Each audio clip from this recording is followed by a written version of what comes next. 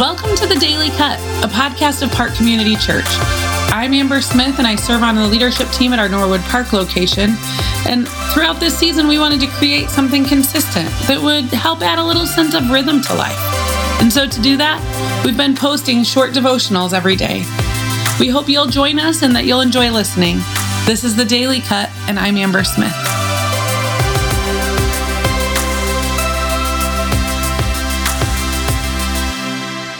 Today, we're continuing our journey through the book of Acts.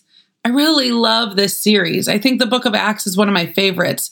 It's filled with so much action and life and excitement as we see the church being established and the Holy Spirit fanning the flame of the gospel as it's being spread from one place to another place and from one people group to another people group.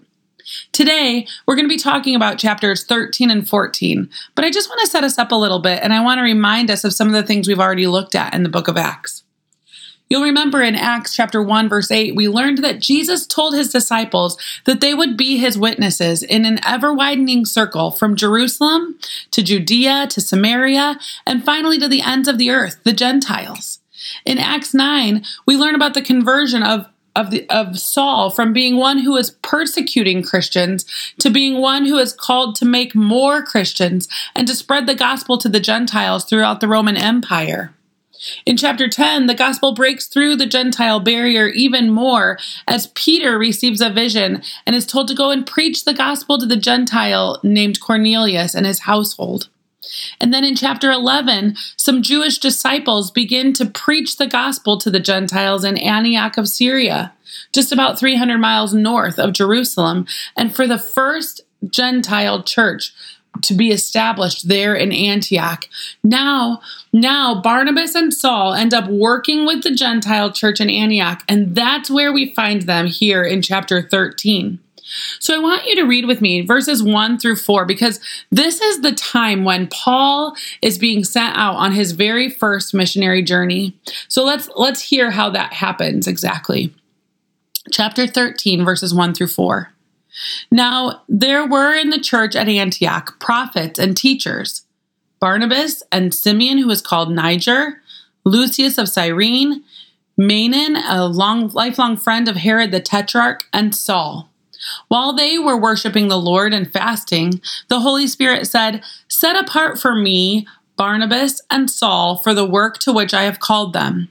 Then, after fasting and praying, they laid their hands on them and sent them off.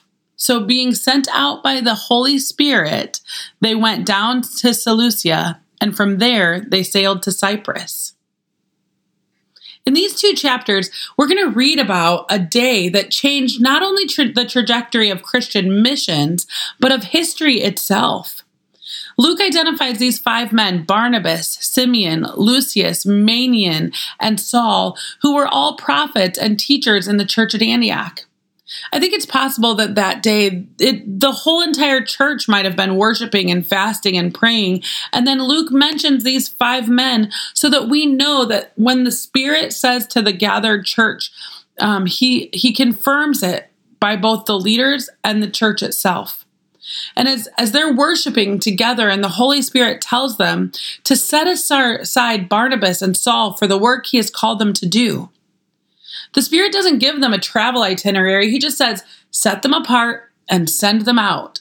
And in faith, that's just what the church does. They lay hands on Barnabas and Saul and they send them out, trusting that the Spirit that has called them will also guide and direct them in the future.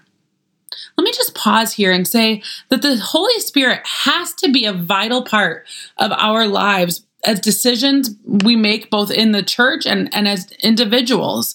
We should be seeking and listening for the direction and the leading of the Spirit, both corporately and individually. When we're making decisions, we should weigh the practical considerations. We should seek wisdom and we should get good counsel. But we should also be praying and we should be listening for the Holy Spirit to tell us what to do. What the Spirit did in chapter 13 wasn't a matter of one person hearing something and then setting out, but it was a matter of many mature believers together hearing from the Holy Spirit and then acting on it. We also see in this passage what I believe is a healthy pattern for those who feel called to ministry. Saul and Barnabas didn't send themselves out, though they must certainly have felt the Holy Spirit's calling for themselves, but their internal sense of call was submitted to and affirmed by the church and its leaders. If you're feeling an internal sense of calling to vocational ministry, praise God. Pursue that calling. Pursue that by reaching out to healthy leaders within your church to help you confirm and affirm that calling on your life. And then pursue it, because the Lord is working and stirring and moving his church to grow it in this season and in this generation. Paul and Barnabas here were sent out on what would be for Saul the first of 3 missionary journeys. Up until now, the gospel has been primarily confined to Israel and Syria, lying just north of Israel. But now, Barnabas and Saul are setting sail across the Mediterranean Sea for Asia Minor. And first, they're stopping on the island of Cyprus. It can be helpful to just pull out a map in these times when we're talking about all of these different locations, because as you hear and see the map, you can find out exactly what they were doing and where they were going. And as they were preaching the gospel, it attracted the interest of government officials, of one in particular government official named Sergius Paulus. And that infuriated a Jewish magician who had used sorcery to win prestige and position alongside the proconsul. And he sees his status as being threatened by the preaching of Saul. And, right here, actually, we're going to see that Saul, his name is being changed from Saul, who was the persecutor of the Christian faith. And now his Roman name is Paul. And so from here on out, we're going to see that name, the man named Saul, now being referred to the name Paul. And as he is Paul, the Apostle Paul, we know that he has written numerous New Testament books of the Bible, and he is one of the most well-known missionaries from the time of the Bible. And here we see that this magician is threatened by the preaching of Saul and Barnabas, and he tries to turn the proconsul away from the gospel. But Paul confronts him by the power of the Spirit, and he blinds this magician for a time.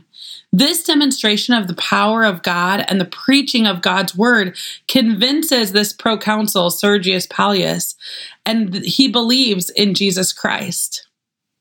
Then from there, from Cyprus, they set sail to Perga, which is on the southern tip of Asia Minor. And as they set foot on the continent of Asia Minor, they are in uncharted territory. No Christian has ever set foot on this island before. Stretching before them is unknown and dangerous territory. It's possible that it was more hostile land, and Barnabas' young cousin John Mark, who had accompanied them to this point, turns back and heads back to Jerusalem. You'll hear more about him in a couple of chapters, but I just wanted to throw that out there, that this is the time when John Mark heads back to Jerusalem. From there, from Perga, they head north to Antioch in Pisidia. And this is a different Antioch than they started out in. And there are so many people that come out to hear the preaching of Christ that the Jews get jealous and they begin to contradict and revile Paul. And in response, Paul declares that he will preach to the Gentiles instead of the Jews, which makes the Gentiles really glad. But the Jews increase their persecution and finally drive them out of the city. So then they have to head eastward to a city named Iconium. Once again, they find great success at first, and then fierce opposition, and hearing that they are going to be stoned, they flee to another city called Lystra. In Lystra, things get a little crazy, kind of exciting. On arriving at Lystra, Paul sees a lame man crippled from birth, and he hears Paul's preaching Christ. Paul sees that this man's faith is able to help heal him. And so by the power of God, Paul heals this lame man. But the Lysonians were very pagan and very superstitious, and they had a legend that many years ago, the gods Jupiter and Mercury had come to a region near them disguised as mortal men. They sought hospitality from the people, but were sent away empty-handed 1,000 times until they finally came to a poor couple living in a poor cottage who took them in and shared all that they had with them. Jupiter and Mercury rewarded this poor couple, but sent floods to kill those people who didn't take them in. And this is all like a mythical, superstitious story that they had believed. But at this time, when Paul comes and he heals this lame man, they're convinced that the gods have returned and they aren't going to make the same mistake they made the last time. And so it took everything in Paul and Barnabas that they could do to convince these people, not to worship them as gods.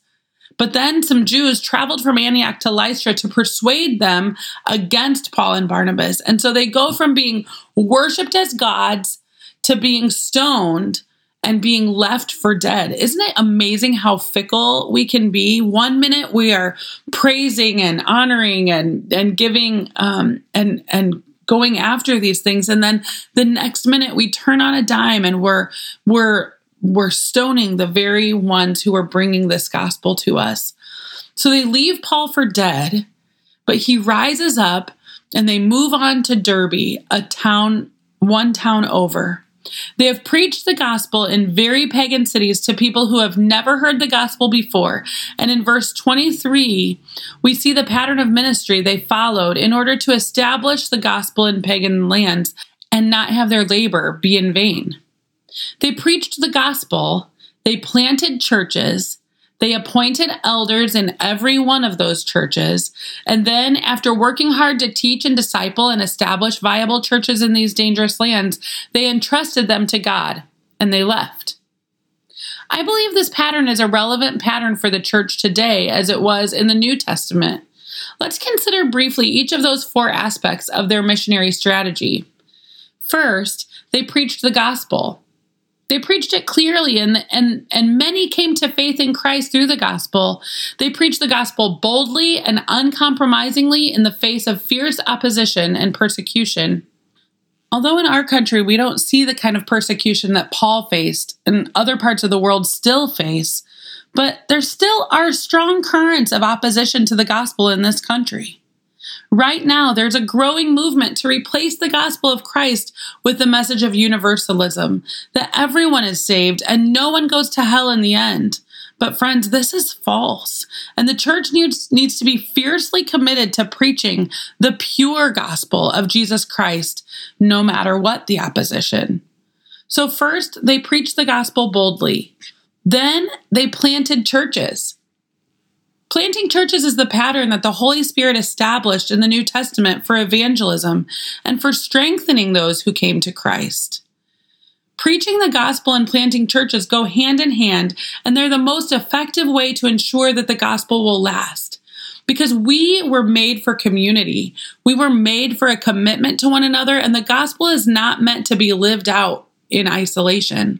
We're meant to come together and to serve those around us and to grow and spread the faith, the gospel to others. So if we love the gospel and we love making disciples, we will love the church because it's the vehicle that Jesus created to evangelize and to make disciples. If we love the church, we should love church planting. So they preached the gospel, they planted churches, and now Paul establishes leaders. As they doubled back through those churches, they provided for those churches by appointing men as elders or shepherds to feed and care for and serve and protect those churches. Notice that they appointed elders in every church. They didn't leave any church leaderless. And notice that they appointed elders, plural, in every church. There are few tasks as important for the church leadership as prayerfully weighing and raising up elders. Paul and Barnabas were not foolish, but they were operating with faith as well. Appointing the leaders that God desires is one of the best ways to care for and prepare a local church for the future. Leaders that don't lord it over, don't intimidate, don't fleece the flock for their own selfish gain, but rather feed the flock and serve the flock and care for the flock and protect the flock as Jesus, the chief shepherd, does. Not perfect men, but men who are sinners, who are saved by grace, and who are gifted and called by God for the noble task that He's called them for. So they preach the gospel, they plant churches, they establish leaders, and then they entrust these churches to God. They did everything they could to safeguard the church, but finally they left the churches and entrusted them to God. They weren't the pastors, they were the apostles. That is what God had called them to do.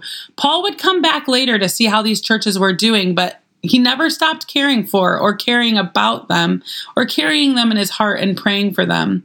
But he did leave them in the hands of God. Ministry of any kind ultimately takes faith. We need to trust God and those we minister to. Parents need to trust God with their children. Spouses need to trust the Lord with their spouses. We need to trust the people that we have witnessed to God.